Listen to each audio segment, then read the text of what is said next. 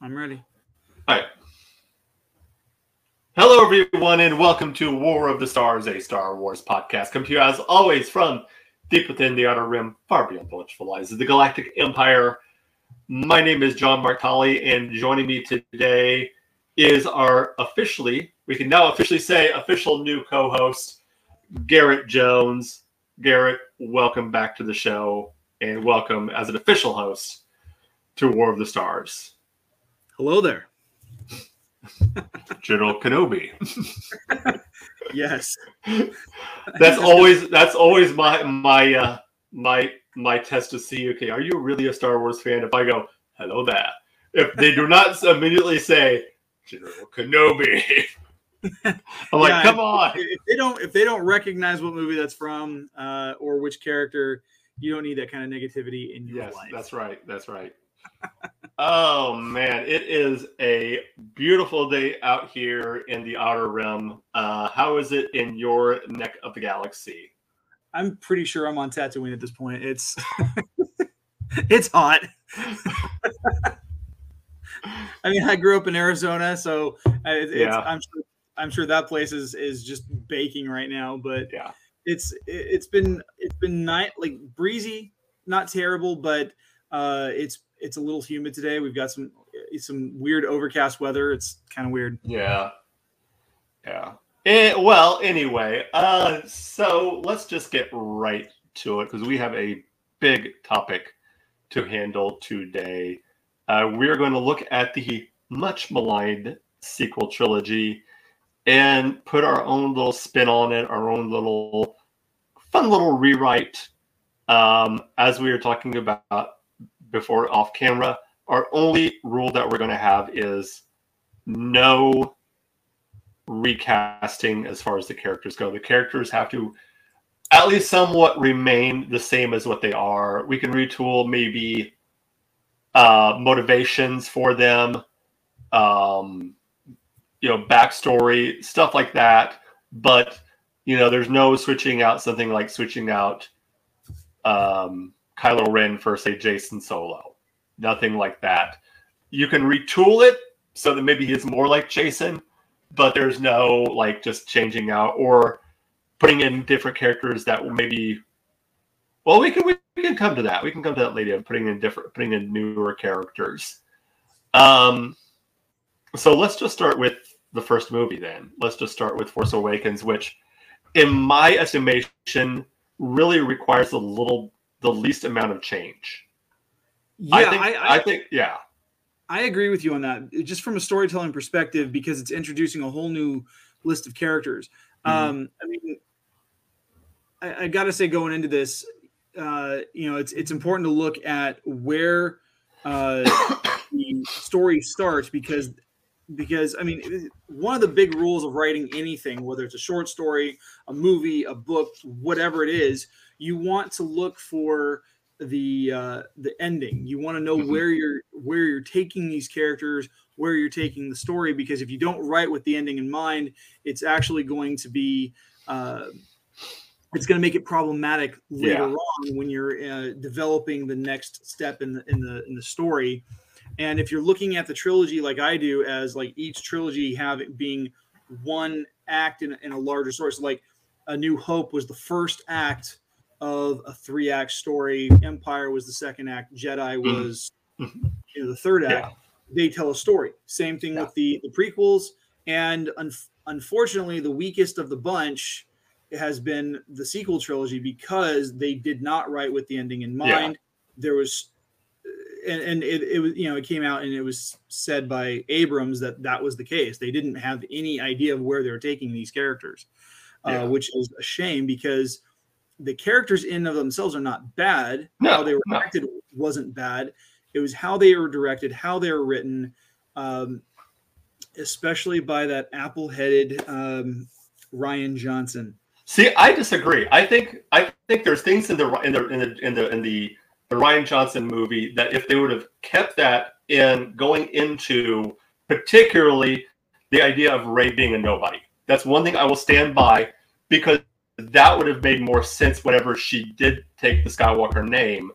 It would have made more sense if she had been a nobody, because for me at least, it would have made more sense. I like that idea of her not being anyone special, her not being from any particular name, and then I like that idea of that Ryan had with that of having her be a nobody. I do too, and I will agree with you on that one. My biggest concern was you have directors and writers who are either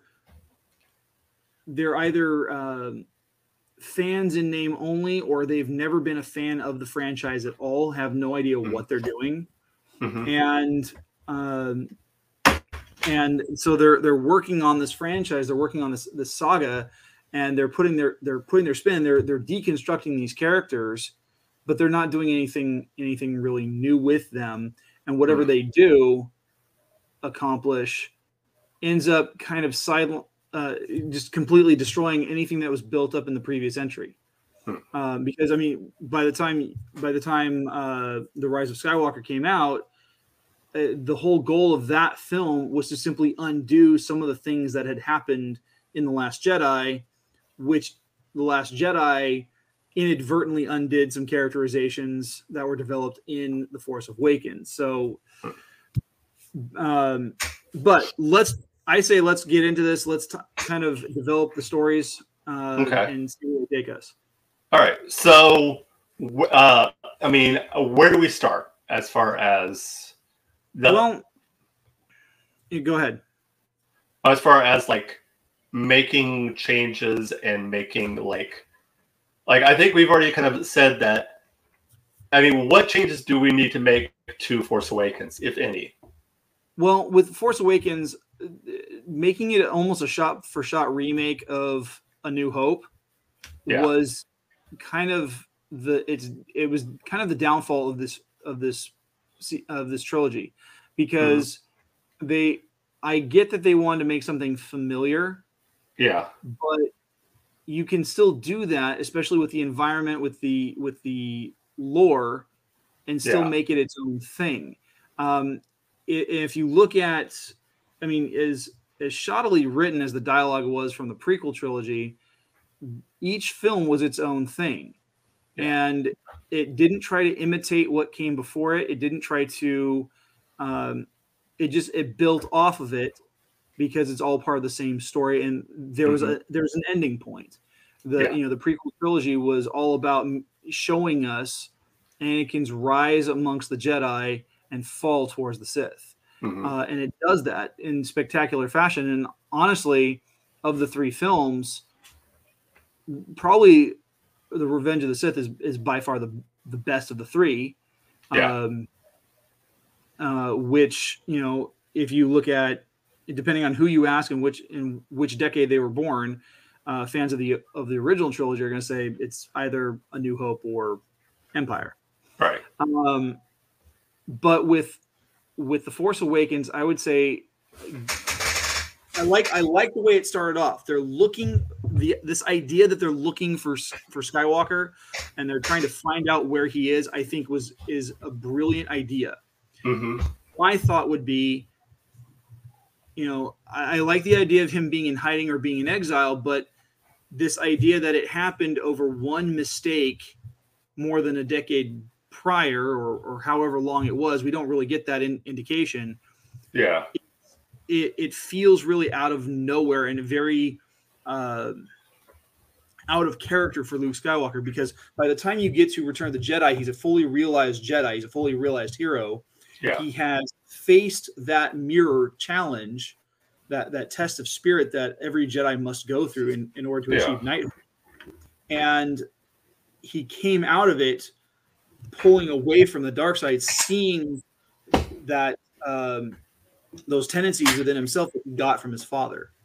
And to be fair, if you look at someone shared something with me on this, it was if you look at the nature of the relationship between Luke and Leia and their parents, Luke is far more like his mother. He's very kind, very willing to do self-sacrifice than he is, but he's got that adventurous streak like his father.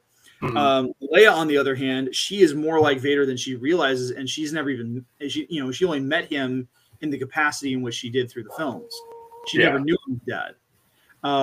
So it's you see those tendencies in both characters. She's very, very conniving, very forceful. She's willing to just kind of step out and just say, "Hey, I don't like this." She speaks her mind. So, like, looking at the kind of trajectory that Luke had, I think him being in hiding because I think it's an interesting idea, but we need to have a stronger sense of the exile. Why is he going into exile? It can't be just because he sensed darkness in his nephew and is pushed towards that. Like, it felt out of nowhere. Whereas, and so that kind of that nod, like, because we really had no antagonist through most of Force Awakens. The antagonist is supposed to be Kylo Ren, who is basically a carbon copy of Vader without the breathing issues. Yeah. I mean, you can argue with as far as why Luke, went into hiding is, not only wasn't just Ben falling to the dark side, it was the destruction of the temple and the death of all the students. Like, he lost his entire, like, all his students were killed, so he lost everything. So, see, that's all stuff that's talked about off screen, or it's talked about on screen, but something that happens off screen, and so we don't get the gist of how that happened. We don't know who the attacking force was. We don't know what it was that caused that destruction. What it was that and that's a flaw. I mean, a flaw in where you have so little time to you have a limited amount of time to tell that story, and I understand that, like, as fans, we might read the supplemental, the books and the stuff like that would tell that story, but how do you tell that story on screen without taking away from the general story and and adding too much to it? So here's my thought. That whole first movie should have been about the fall of Skywalker's Jedi School. That would have set up the tension and the drama that follows throughout the rest of the trilogy. So if we had started off with this idea, hey, Luke has set this school up. This is what he has established with his legacy over the last 30 years, while his sister has gone off to help operate in the New Republic, and his brother-in-law has gone to do whatever it is that Han does. All right, we could catch up with Han later, but my thought would be is I like the idea that Kylo Ren is his nephew, that he has turned to the dark side. I think that's cool. But what I would have been more interested in seeing is that everything that built up to the destruction of that temple, with Rey being a Padawan that Luke has taken on at maybe at this point, Kylo or Ben Solo, whatever you want to call him, he's become more or less a fully realized Jedi. He's on the verge of assuming knighthood, and Luke takes on this new apprentice in Rey, and Kylo's already having his issues with the dark side and his lust for power because he's been reading up on his grandfather, and so he turns against his uncle, goes to the dark side, turns against his uncle. Which then creates that necessary conflict where Luke is in hiding, but Rey is still she's looking for Leia. She's looking for the remnant of Leia's rebellion, and so because the Imperial remnant, the First Order, it feels really unnecessary. In a political changeover like what we see at the end of Return of the Jedi, there's going to be that Imperial remnant, and the books do a great job of, prior to Disney getting their hands on the franchise, they did a great job of establishing, that you've got this remnant who are loyal to the Empire, but they don't want the things that the Emperor wanted. They don't want to do the same things that Palpatine was doing. But they do want the control and stability that he was providing. Right. And so if we had something like that with the New Republic kind of merging side by side 30 years down the line, seeing what that political structure would have been like, that would have been a much more impressive dynamic to work within, because who knows, maybe with Kylo, maybe he chooses the name Kylo Ren because he's establishing his own Sith order. Like he's deciding he doesn't want to be a Sith, but he wants to be dark side. Right. That sort of thing. And so he being that he's Vader's grandson, he wants to be in control. That would be where I would take The Force Awakens, because it feels like it would be a much better story, much more dynamic. Because then you could have those character interactions, and Finn could still be an Imperial stormtrooper who sees these differences and decides he wants to switch sides without being some kind of conditioned or brainwashed individual. Yeah. Now let's get to the elephant in the room. The death of Han Solo. Does that stay in? Because that was one of the conditions that Harrison Ford put in. That he wanted a death scene. So I mean, I think you almost have to have that in there. I would say yes, and here's why: because maybe Luke, before he fully goes off into exile or whatever it is he does at the end of the film, maybe he reaches out to Han, because this is Han's son. He can't get a hold of Leia because Leia is doing something political, and is busy. So he reaches out to Han.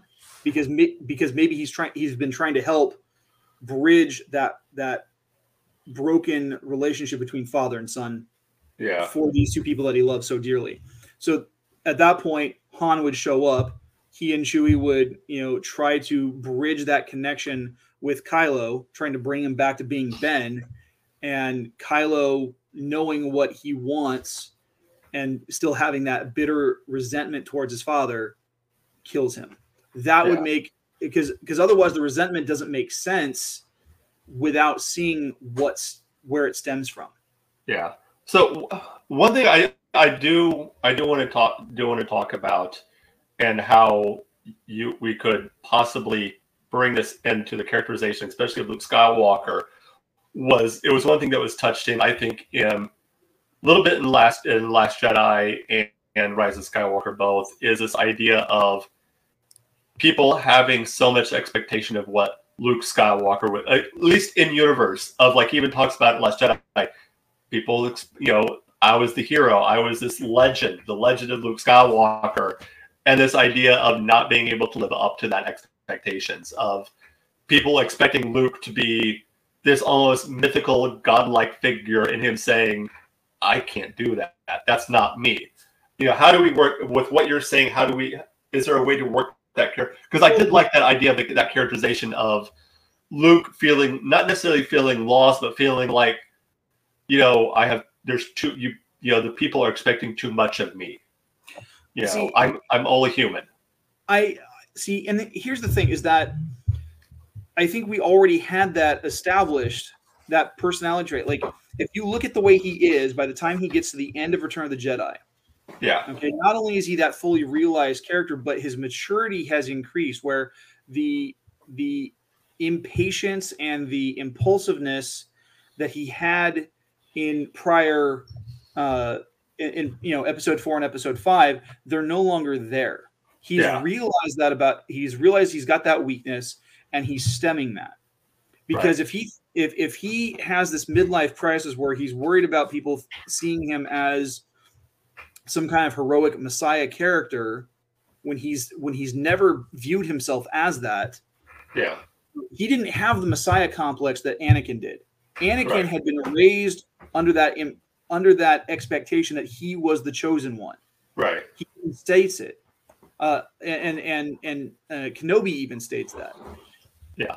Luke never had that expectation. The only expectation that Luke had was taking up the mantle of the Jedi, so that their traditions and that their responsibilities would never die throughout the galaxy. Right. And so if we have that character making the choice at the end of Return of the Jedi, saying, I'm a Jedi like my father before me, and carrying that as his mentality moving forward, the next 30 years take care of themselves. We don't have to worry about that issue, because that's not a conflict with the character. Yeah. He might have a loss of confidence because of Ben Solo willingly choosing to turn to the dark side, but we don't have this complete breakdown of character that shouldn't exist in the first place. Yeah. I mean, I've heard people make the argument of, you're not the same person you were 30 years ago when people change.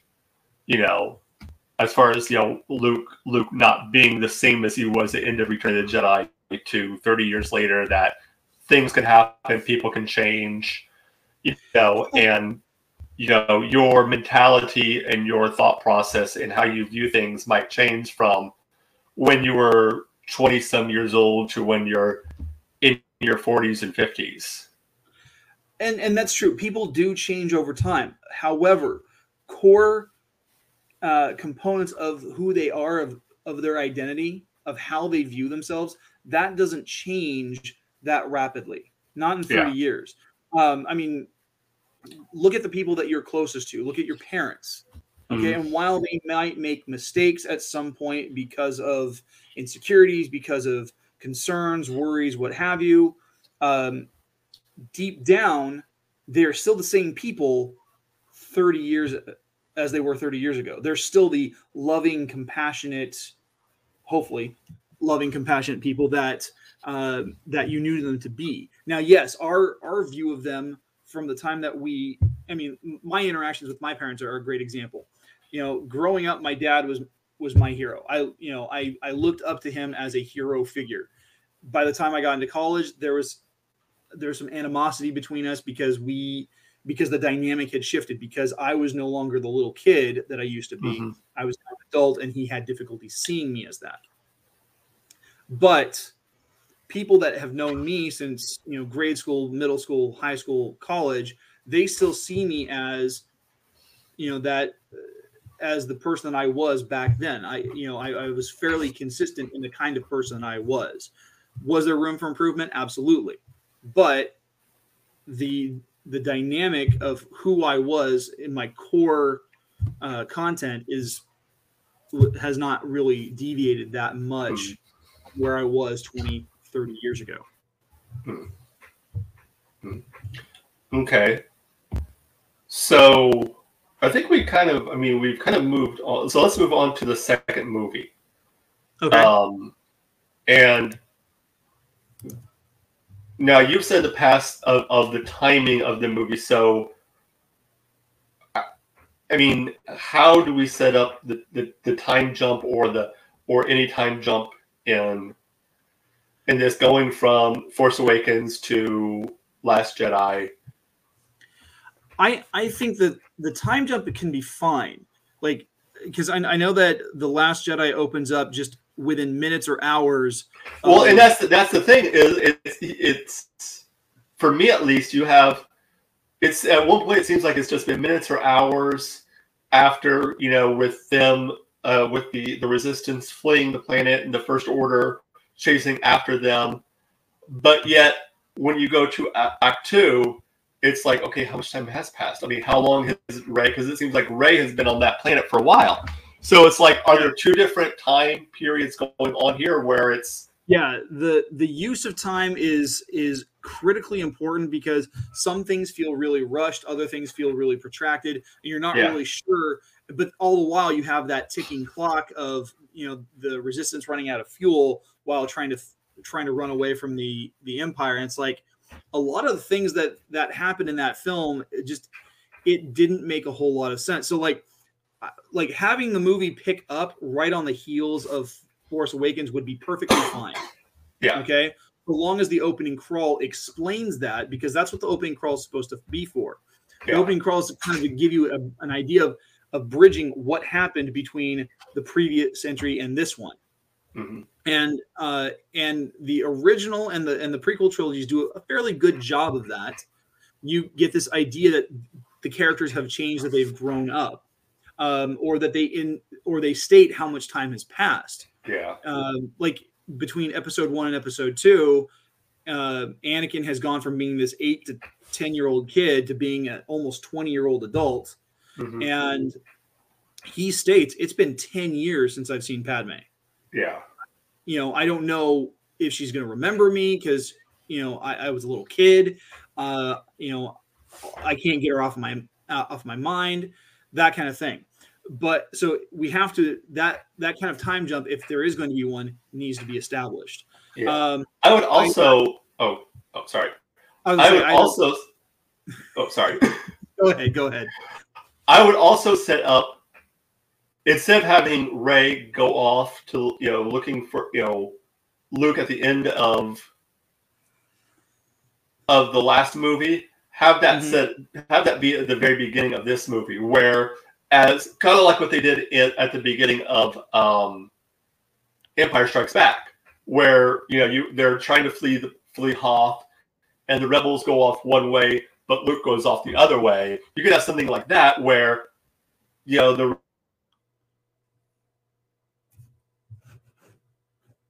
John? Hello? Oh, I'm there. Can you see me? Okay. Yeah, I can see you. Everyone went black on my end too.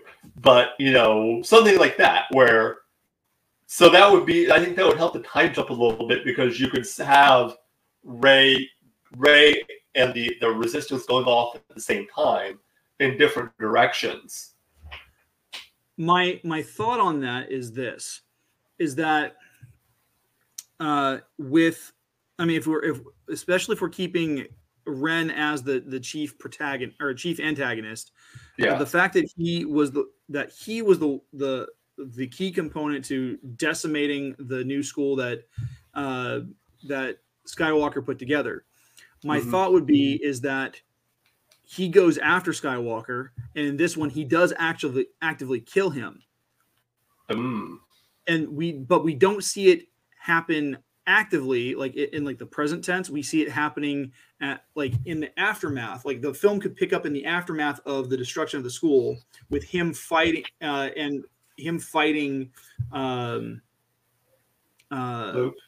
Luke, and then the time jump is that it jumps forward, let's say a year, maybe 2.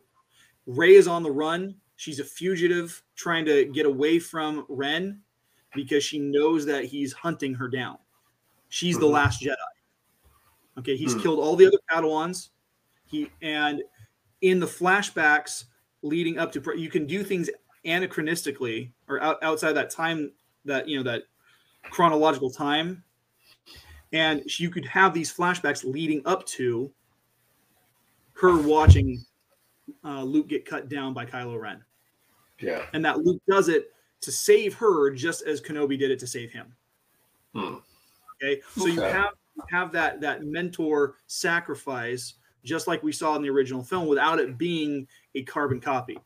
And at that point, and so for her, maybe she hasn't gone through the trials for knighthood. Right. And so she's going through those trials now. Maybe she's accomplished 1 or 2 of them, but she hasn't accomplished all of them, because according to the lore, there's 5 of them. Okay. She's lost her mentor. She doesn't know who else to turn to. At this point, this gives her the opportunity to definitely turn to the skid and find Leia. Because Leia will know. And so then we could still have the same premise that Han dies in episode 7, Luke dies in episode 8, but it's done a little bit more consistent with how the characters were originally written. And then her big test is to decide whether or not she wants to side with Kylo or not, because maybe he's saying, as he's hunting her, he is seeing, or she's seeing some of the things that he has seen. Like she's going back through these memories, she's seeing the way that Luke was, that he wasn't the perfect teacher that she thought he was. Yeah. Maybe that's the expectation. It's not that Luke had that about himself. It's that she had it about Luke. Hmm. and she feels somehow let down by that, and so she's wrestling with what she believed versus what reality is, expectation versus Right. reality. And so she has to Right. face that test. Do I want to turn to the dark side or not? That gives us the segue. That gives us a lot of the drama and the set to segue into episode 9, Yeah. which at this point, Rise of Skywalker could be less about the individual or the name. It could be more about the school, and that maybe in at the end of episode this revamped version of episode 8, we have the decision that she's made that she's going to stick with the light side, and she is going to now seek out any other survivors from the school. Yeah. And maybe that's where the Rise of Skywalker comes about, is that she's carrying on that Skywalker name as far as the tradition of the school. Mm-hmm. And she's found a new Padawan to raise, and she's protecting. She goes from being protected as a Padawan to being on the run as a rogue, to now protecting a potential young Padawan from Kylo Ren. So I've noticed we've skipped. We've kind of glossed, and I don't know if this is on purpose. Some other characters like General Hux and Snoke. Are those characters that you would just take out or leave in, or how would you? Because there has to. I mean, for Kylo to turn, there has to be. There always seems to be in Star Wars that, like with Anakin, it was Palpatine pulling the strings and kind of leading him. Would you kind of have that same character to lead kind of Kylo to the dark side, to be the one whispering in his ear? Here's how I would have used Snoke, because Snoke he's a red herring. Throughout the sequel trilogy. You think he's this big bad guy, and he's not. Yeah. My thought would be, as far as chief antagonists, Kylo is the chief antagonist. But here's where it makes the connection. Snoke is not a tangible antagonist. He is a holograph. He's a holocron. He's a Sith simulacrum of a Sith warlord from way back when. Right. And Kylo found that on one of his adventures.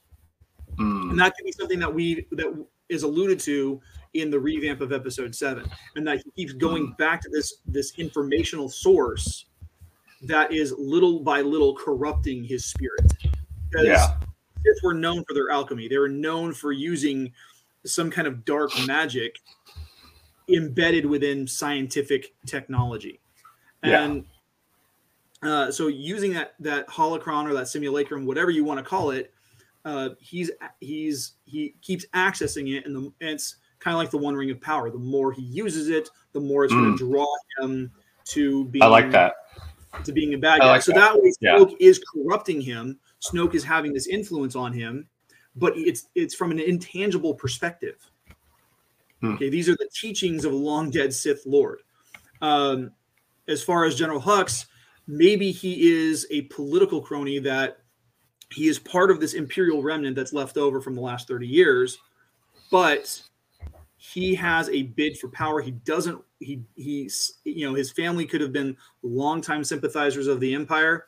He wants to have, his family's a legacy family to an extent. And he's following in his family's footsteps, that he's joining. And so he's trying to create a new First Order. Right. He's trying to rebuild the Imperial remnant into something stronger. And so he sides with Kylo as a means to an end. You could almost, I just thought of this, you could almost have the First Order as they see this kind of meshing of the New Republic and the Imperial remnant, as like, you could almost have it separate. That's kind of what I would with that political thing, where they see, whereas Hux and this other group of, let's call them extremists, see this sort of, as the Empire and the New Republic kind of mesh together, they're like, we don't like that. We want things, to be back the way they were. So they can be almost like an extremist faction of that, where they're not the First Order is like, we want things the way they used to be under the Empire, under the original New Order of Palpatine's New Order. Why are you colluding with rebels, type of a thing? Absolutely, it could be very much that extremist,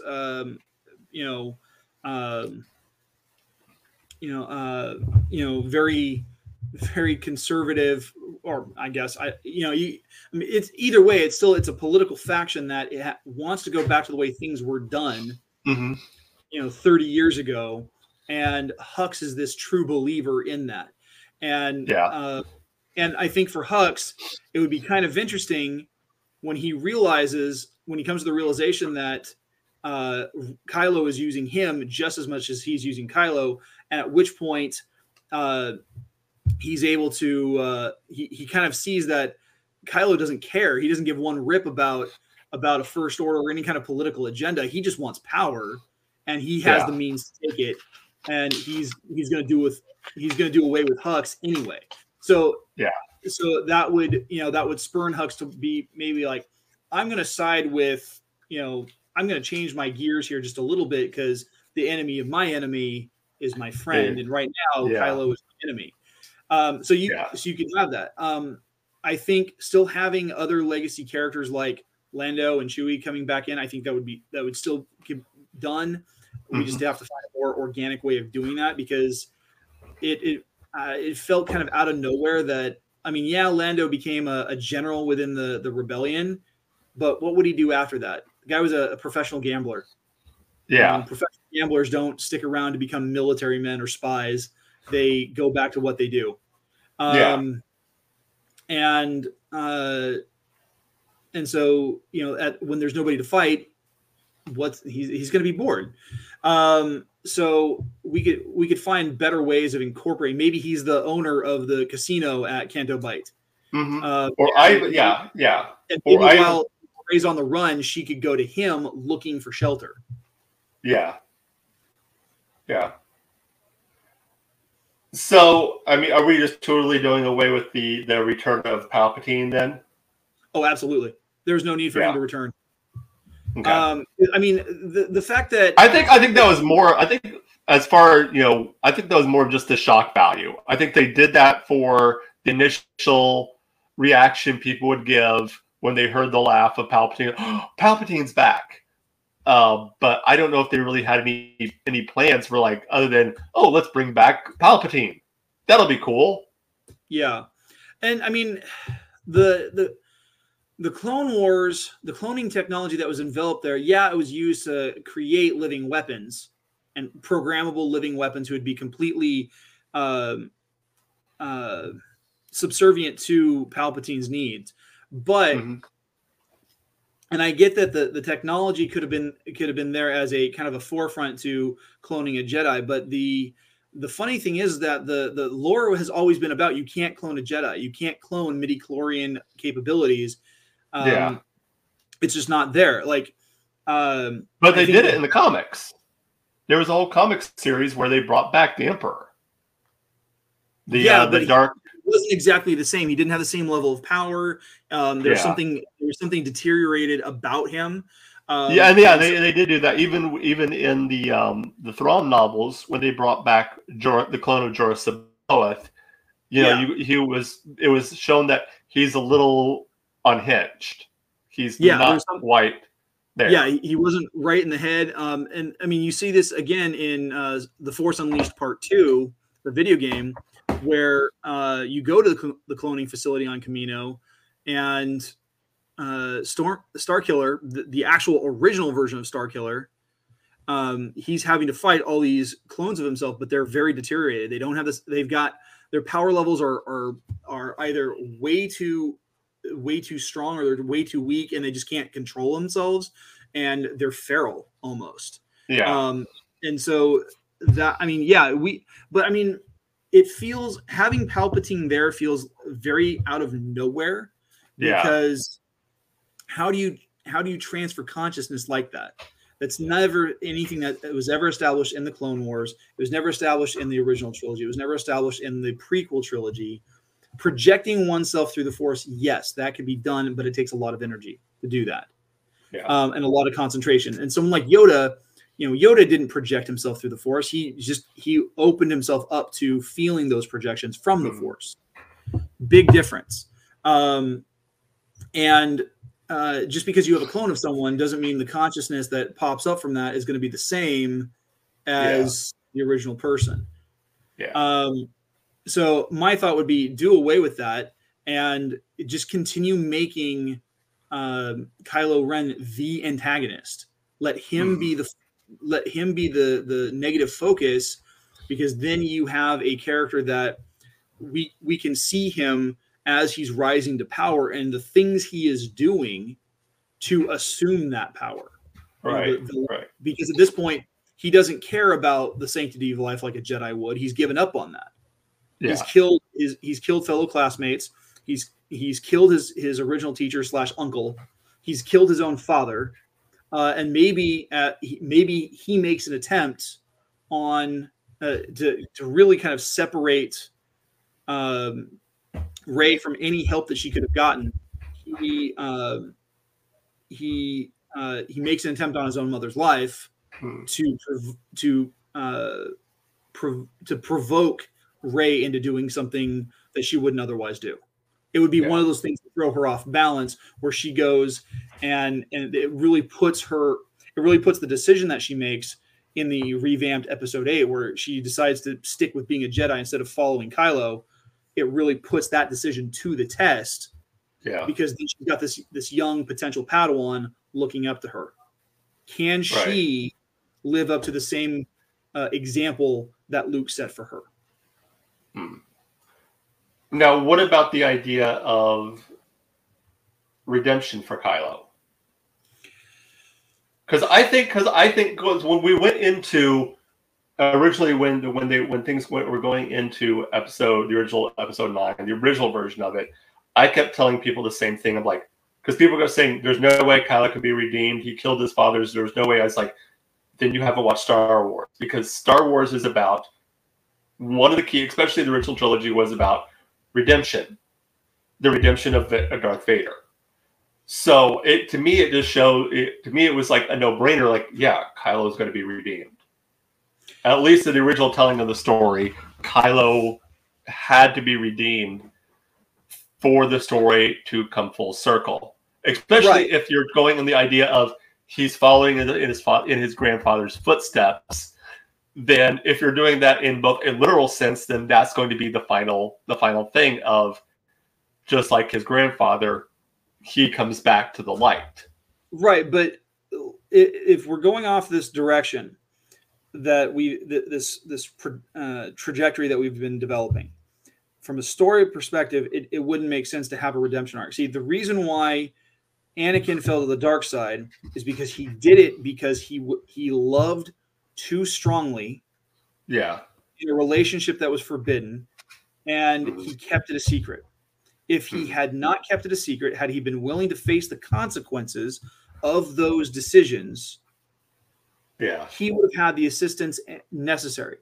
The problem with that lies in is that with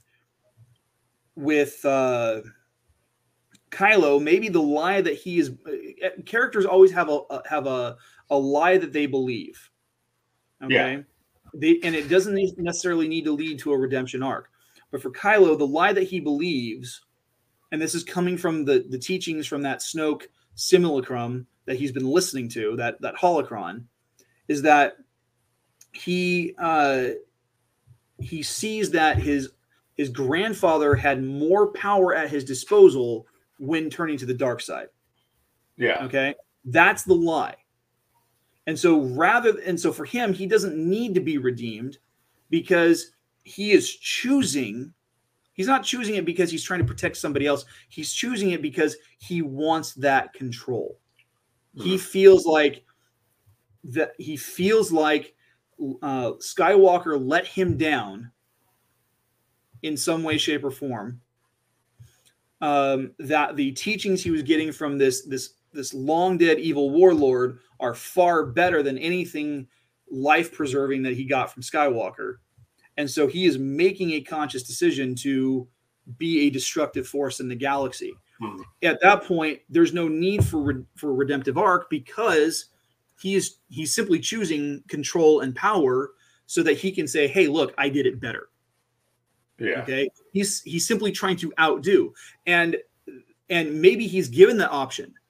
Maybe he's shown evidence to the contrary. Maybe the part he doesn't understand is the sacrifice that Vader made to protect Luke, because that wasn't part of the story that he was told.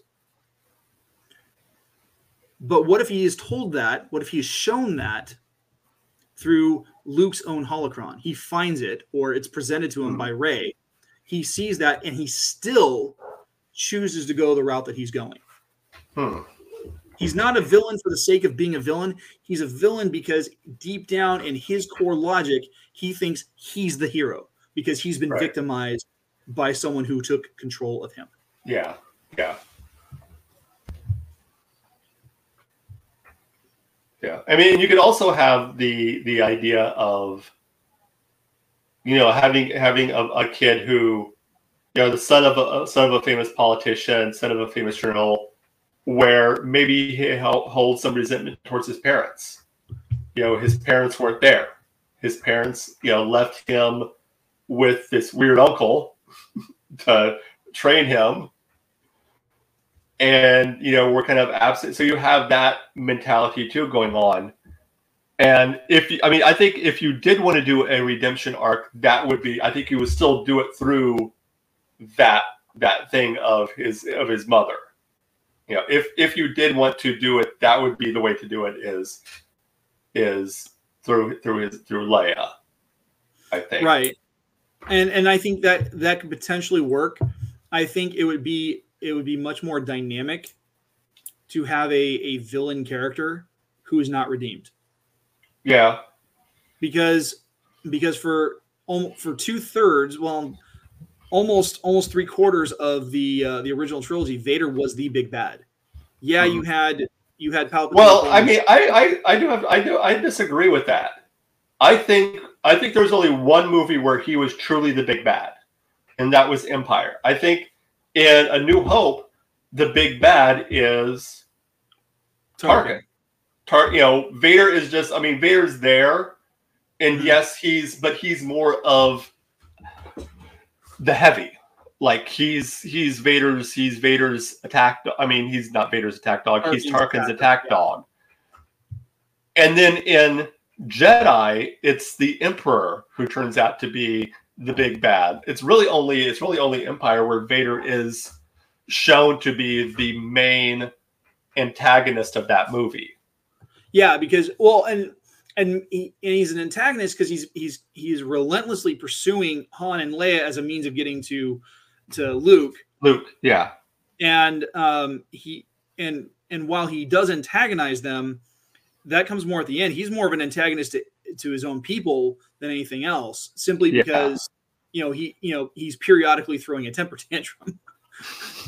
But again, that's Anakin coming through. That's the impulsivity that he's been holding on to and trying to rein in the last 20 years since the Clone Wars. And he's finally at this point where he's frustrated. He no longer has Tarkin holding his leash.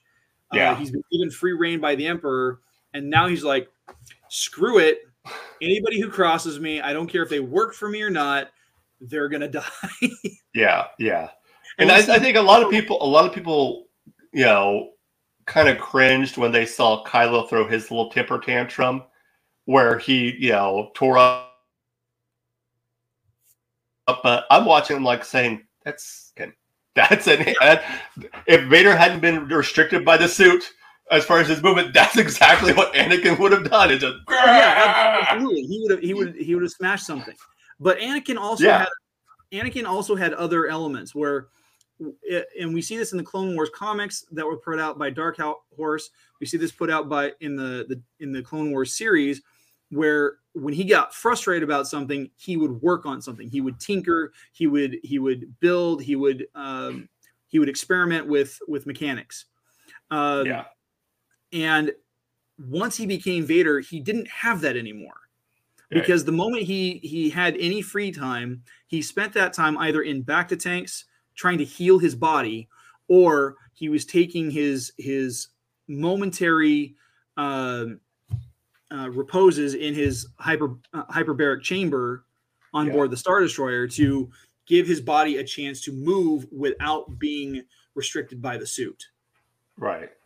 And so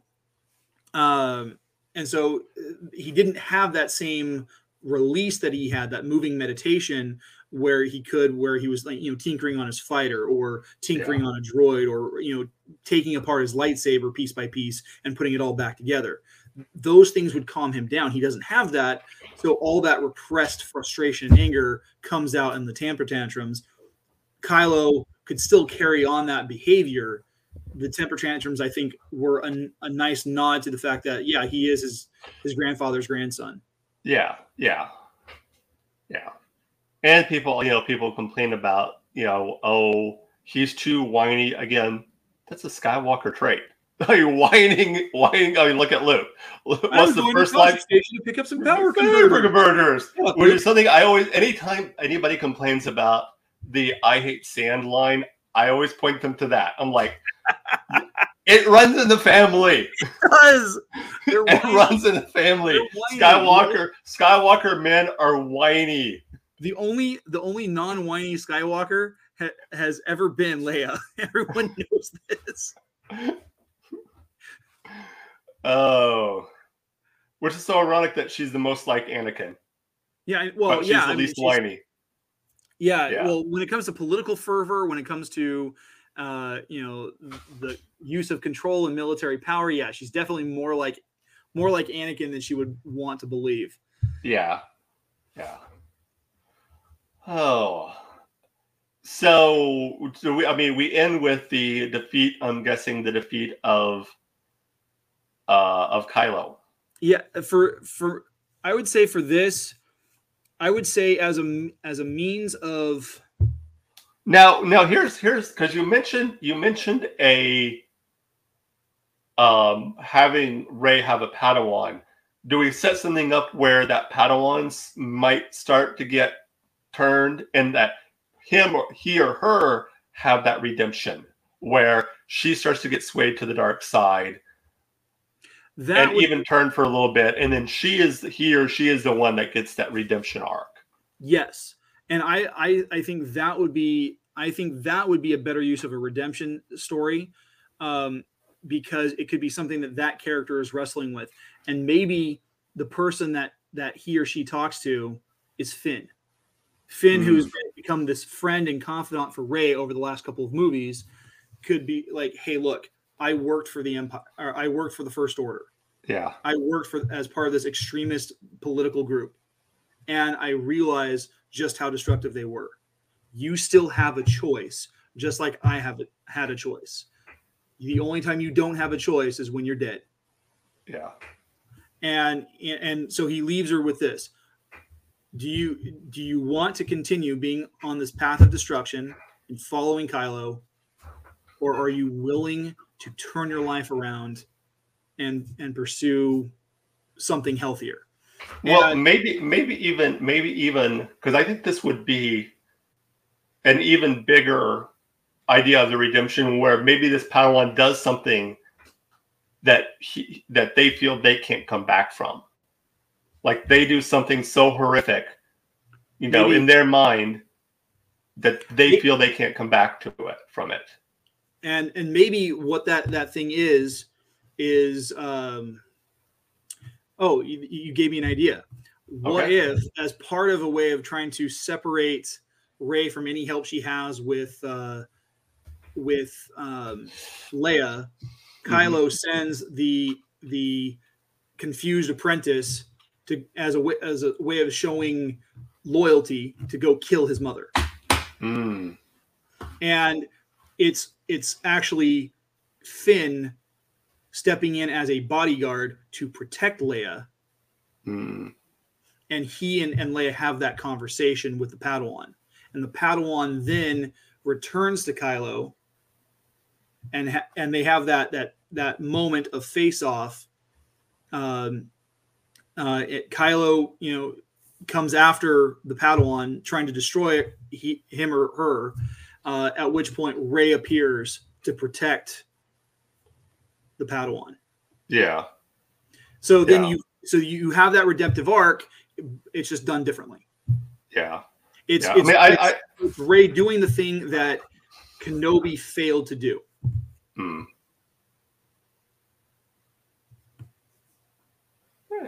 I think this has been fun. I've liked this. And then as we move forward going on, we can kind of expand on this with each movie and maybe even do other trilogies, maybe even look at the other trilogies and see like what changes we might make with the original trilogy even, or the prequel trilogy. Yeah. Maybe even write our own Star Wars story. Got a couple actually that I've put. I do too. I've been working on a idea for a kind of a what if. I was going to do it last year, but things happened. It was, a what if Vader had lived at the end of Empire, at the end of Jedi.